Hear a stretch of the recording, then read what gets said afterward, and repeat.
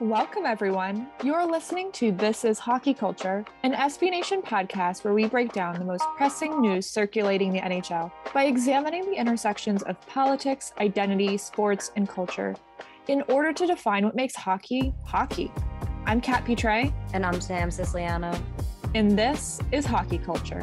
So this week we're going to be talking a little about power dynamics in the league, but more specifically, general managers. There's been a lot of discussions around general managers and commissioners in the NHL recently, but with Jim Benning possibly being on his way out of Vancouver and Bob Murray and Stan Bowman both leaving their positions in the face of investigations into their behavior. Because this is a podcast about hockey culture and GMs are so important in dictating that for their teams, I thought it'd be a good idea to sit down and talk a little bit about what GMs do and what that kind of looks like for the culture of the NHL. The league is at an age right now where we're undeniably seeing a shift in culture, and at the core of that shift is accountability. But before we dive into power structure within organizations, we're going to give a relatively general overview of what comes along with the responsibilities of being a GM. So let's start off with maybe what GMs are probably best known for, and that's reorganizing or rebuilding a team with sweeping gestures, such as getting rid of coaches or rebuilding a roster by selling off contracts. Like the Arizona Coyotes are a pretty great example of a rebuilding team right now. But those are moves in general that GMs want to avoid. There's a reason why it often takes a decade or more, if you're the Toronto Maple Leafs, to compete for the Stanley Cup and win it, right? It's small details over time that guarantee a successful product. And so there's a few key areas in which a general manager focuses their efforts. And it's these key areas that often determine success for an NHL franchise. It's not only on the ice, but also as a business institution, whose number one priority is to make money. These areas constitute defining the work environment and work culture, allocating resources to best meet their long-term goals, actually defining what those long-term goals are and that future is, both again on the ice and off of it, so the Stanley Cup, but also reaching economic goals.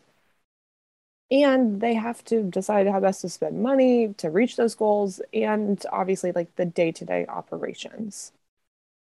So in general, a general manager is kind of like what it sounds like. It's a taskmaster whose main job is to make sure the team is going to reach its goals. But in particular, I think there's two areas that are super important to our conversation today, and that's work environment and culture and long-term strategies. We've touched upon this concept a little in the past, in past episodes. We've talked about the idea that the hockey world is actually a very small community, especially when you're playing at such an elite level. And I bring this up because the league has a history of protecting people in positions of power to a fault for sure. And that to me is a result of heightened interpersonal relationships, right? It's very uncommon to see people men in the league who are general managers who have not been a part of this game for at least the last 15 to 20 years, right?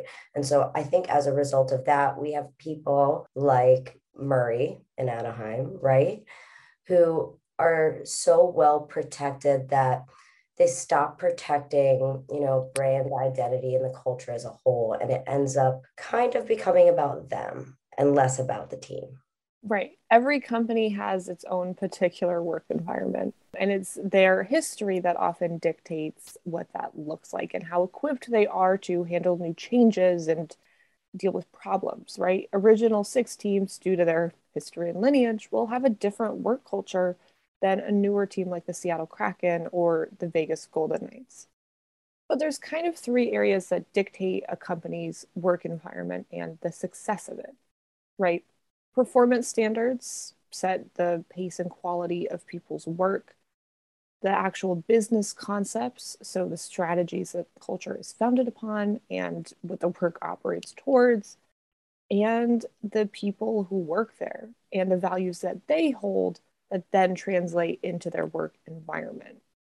But because every business and industry is constantly innovating, forward thinking, mental flexibility, and emotional intelligence are the key qualities that often dictate how long a GM can or should be in their position, right? It's no secret that the face of the industry of hockey is changing rapidly. Not only the culture, but even the actual economics of it. Advancing technology, new economic frameworks, things like sports betting, and of course, changing sociocultural experiences mean that the most important thing a general manager or kind of anyone at the upper level of this industry can be is adaptable. A lot of times with older general managers, I think that they feel like they have a really well-rounded general scope of what it means to be in hockey. But I think we sometimes forget that, when guys like Murray were playing in the league, like social media didn't even exist. So for a lot of, I think, players too, there is like this relatively like this disconnect almost between the two, because it's like, yes, you understand hockey culture, but you don't really understand what it means to be a player in this hockey culture. And to be honest, like in order to create a consistently competitive and successful business operation, the people running it have to be flexible and cognizant of new advances in the industry and changing culture and kind of be ahead of the curve. And I think in some areas of the NHL, we don't often see that. And I'm not saying that every GM out there in the NHL is doing a bad job. That is absolutely the opposite of what I'm saying. Or that Gary Bettman and Bill Daly are doing a bad job, although some of their recent behavior has been a little bit suspect. But it's more a commentary on kind of from an economic perspective, what are the general qualities that make a business successful and how is that translated from the top? And I think a really great example of an adaptable general manager is Kyle Dubas of the Toronto Maple Leafs. And not only because I think he's like goals from a career perspective, I would love to be a GM of an NHL team at 32. But because he's young, I think that means that he's more tapped into the changing interface of hockey and hockey culture, but also because he's comfortable in the hockey industry and relative to his age has had a really long career working in management.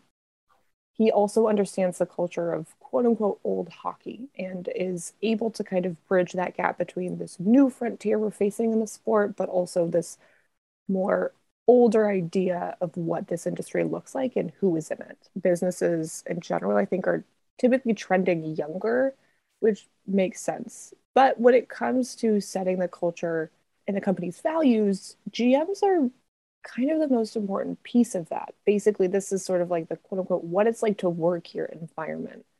And I think in regards to some of the teams who've had to deal with investigations like the Chicago Blackhawks and the Anaheim Ducks, we've seen a couple of internal memos be leaked that are showcasing maybe a little bit more of what the work environment looked like. And for the Ducks, we now know that like their own values were flawed and they had a culture of like a toxic work environment and verbal harassment and abuse, which is terrible, but also meant that their business was suffering, right? At least for a short period. Like a toxic work environment can still be successful in the short term. The Chicago Blackhawks won 3 Stanley Cups. But the thing with that, besides being morally and ethically absolutely despicable, of course, but again, we're talking the economic side right now. The thing is that those short-term qualities, that fear and that stress and that anger, it eventually runs its course and it's no longer successful and it's starting to be debilitating. Not again only for the mental and physical and emotional health of your employees, which should be your number one priority, but also because it just like because of that, honestly, it means they can't work as successfully and to their best potential. And they're not buying into the product as much. So I think that's the other part of it. Now that we're looking at these teams like the Anaheim Ducks under a little bit more critical eye, I think it begs the question of like why teams like the Anaheim Ducks were so unsuccessful for so long. And maybe work culture is a part of it because they haven't been successful, honestly, as a franchise since the early 2000s. I completely agree with you. It's kind of like one of those things where now you look back and you're like, oh, maybe that was it. Maybe it was the fact that everybody was miserable. And to me, teams and organizations unwaveringly are representations of what hockey culture looks like in each city. And yes, fans do play a massive role in this as well. But in a way, organizations are entities that are larger representations of the masses in those spaces.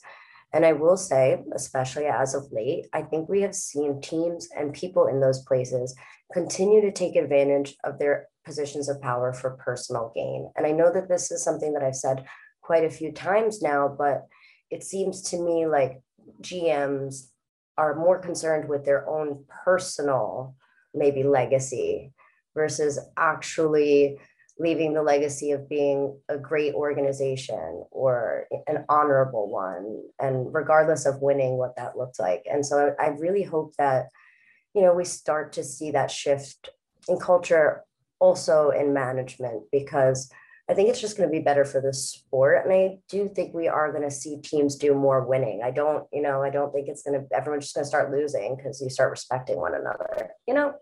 Totally. And I'm glad that you brought up the winning part of it because you have to win as a team. Hockey is such a team sport and a team culture compared to like the NBA, which relies a lot on superstars and that sort of thing. Like it's just a different culture in the way that teams are set up, right?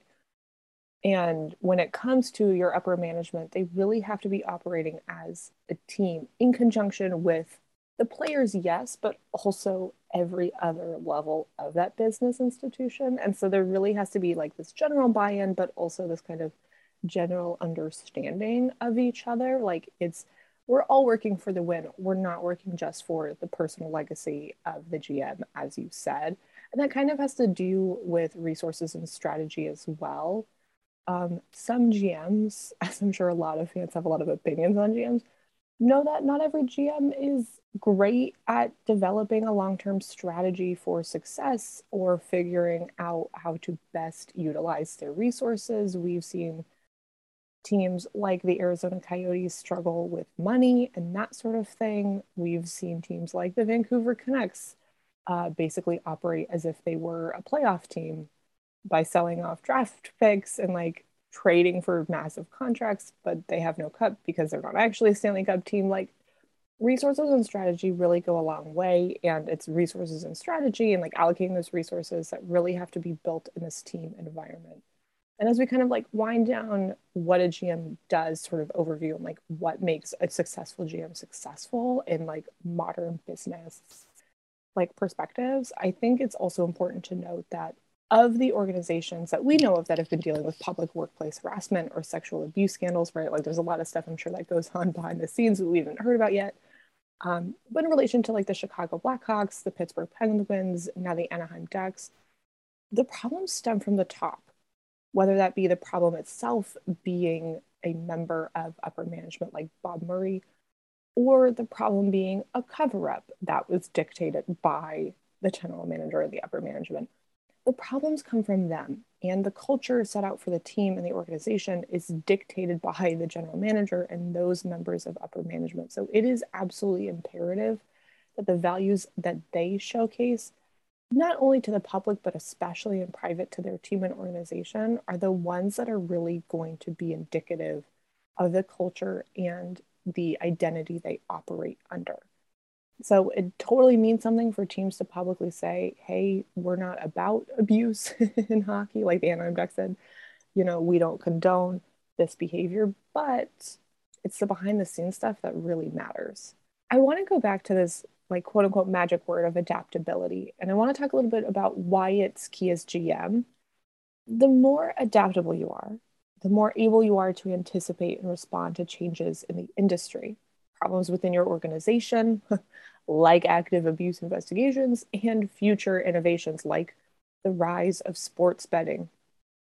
For example, I mean, instead of being reactionary, the best GMs are the ones who are anticipatory. They've already made a game plan as to how to best optimize new technologies, or, for example, advanced analytics to track ice time or other stats instead of just writing off these new advancements as, I don't know, I like advanced analytics, but there's a lot of people who don't. Instead of just getting rid of them, they already know how to best incorporate them into their business plan. And it's more than just mental flexibility, right? Being adaptable is also so important because it showcases your ability to be resourceful, be a true leader, How determined are you in order to like solve problems and figure things out? Your analytical skills, like these are all really valuable qualities. And they're usually better and more understanding leaders. There's a level of emotional maturity and emotional intelligence that goes along with adaptability, right?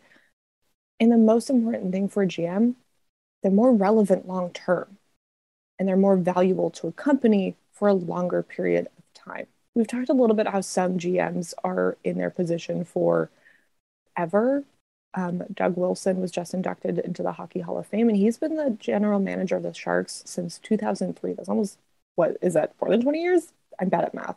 It's a long time. Not saying he shouldn't be in that position or he's not doing a great job, but it's more that like the GMs who are successful for years and years and years, racking up decades, there's something different about them because normally that doesn't make sense from an economic perspective because it is so difficult to remain relevant for decades and be able to withstand and navigate through so many changes.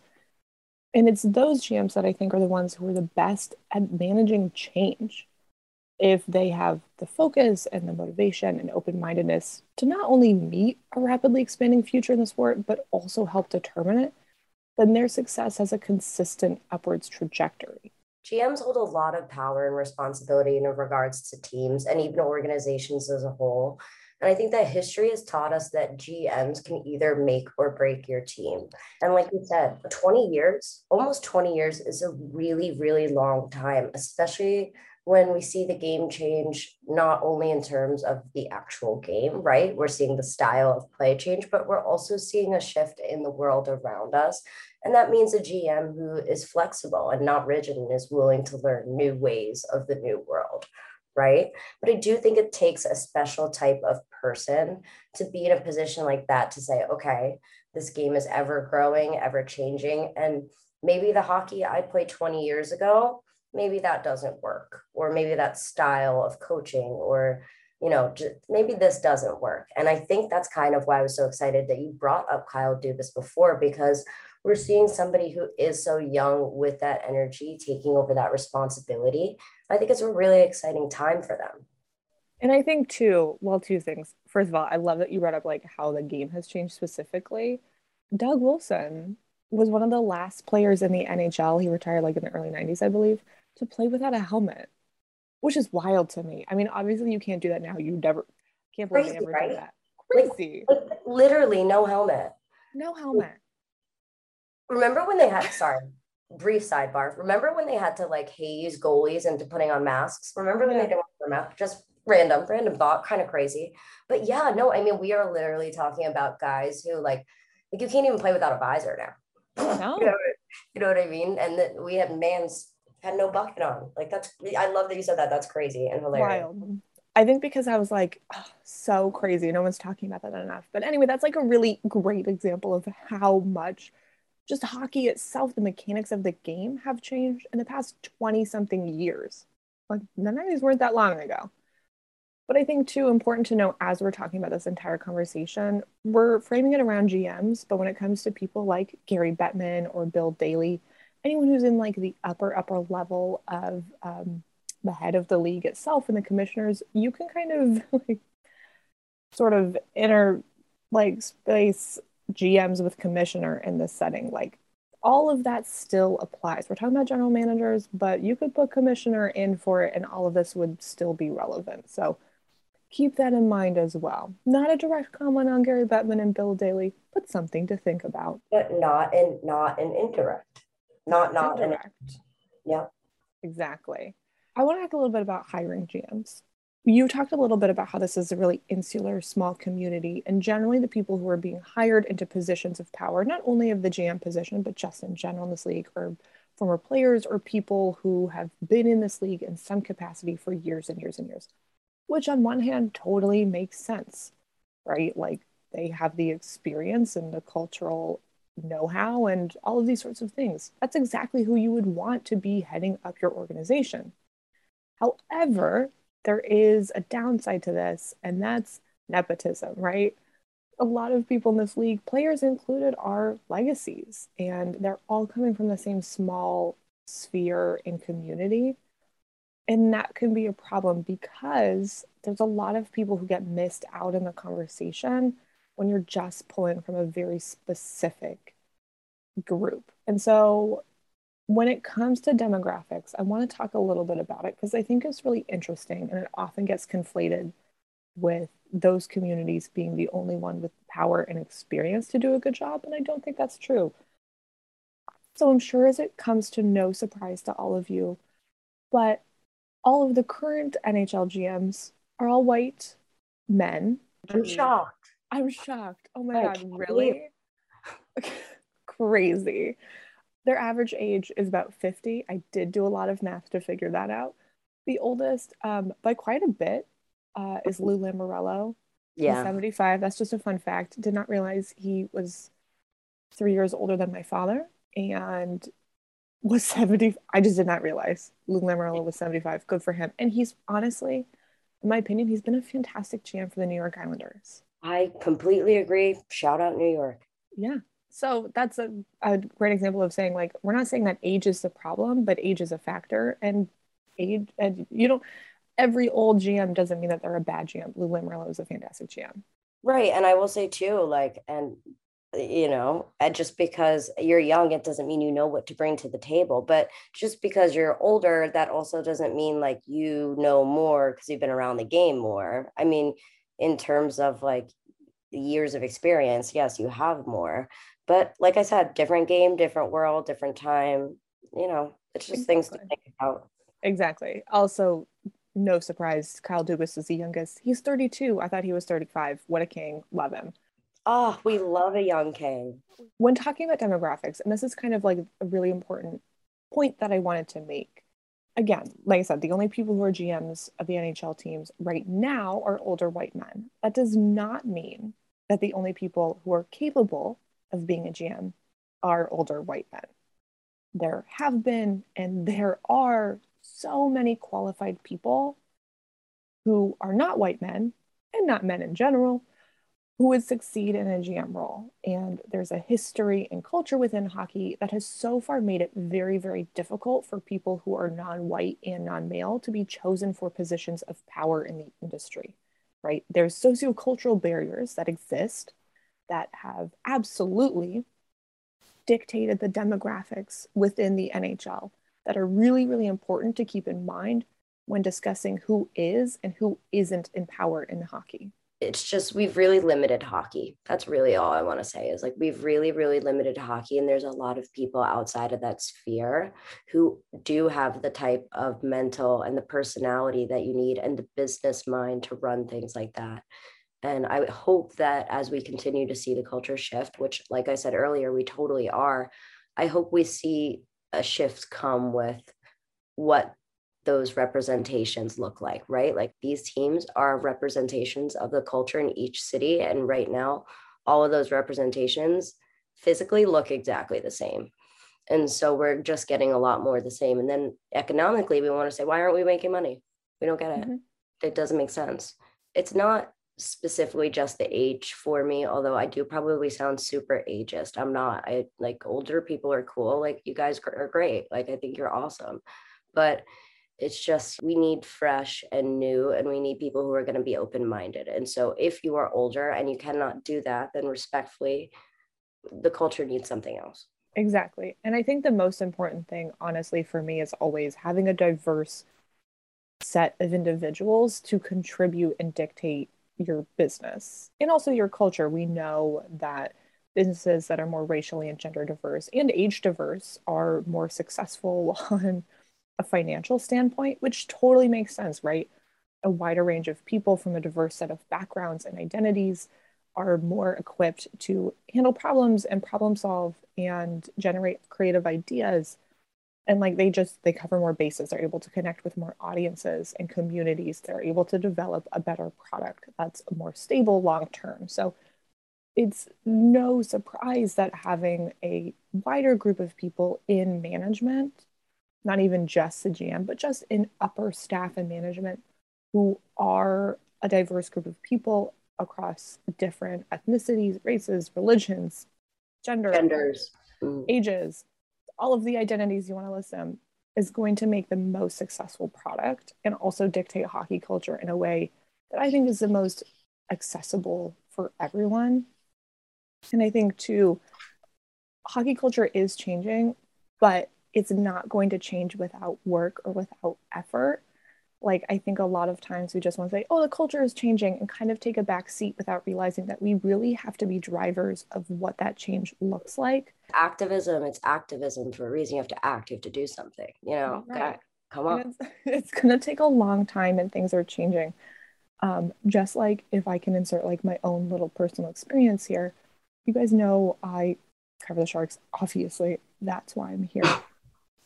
But I'm the one who's in the press box, and I'm the only woman there most nights. I am often the only woman in the media scrums. I am certainly the only woman at practice. I was just at practice the other day, and beyond myself and the security guard, only girl, which is totally fine. Well, it's not fine, but like You're like, wait, not cool, actually. Everyone is so wonderful and so nice, and like, you can see that the culture is changing because I'm not treated any differently than anyone else just because I'm a girl. And I told this like anecdote the other day, but like Mike Ricci, who is the Sharks development coach, so wonderful. I love all of the Sharks coaching staff. Every interaction that I've had with them personally has been really great. He was walking by, saw a couple of the media guys. It was like, hey guys. And then he saw me, he was like, and girls. And I was like, thanks, Mike. It's those sorts of acknowledgments, and the fact that people who are different, and you don't often see young women in hockey in the position that I am in. And it's like those sorts of acknowledgments and realizations that make you kind of understand that like this hockey culture is changing, but we're still pretty unused to seeing non-white men in the sport on all levels, whether it be on the media side and journalistic side, whether it be in the coaching staff, the training staff, or the nutritionists, or like whoever, right? And so it really, like, we do have to remember that while this culture is changing, we have to still advocate for that change. It's not going to change if we're just like letting it like sit back and just do its thing. Like, we really do have to push, like, as fans, as consumers, as people in this industry, to advocate for greater diversity in positions of power and management and staff. If you want to get in touch with us, all contact information will be listed in the description box of the episode. You can shoot us an email, follow us on Instagram and Twitter, and find us on Fear the Fin at SB Nation.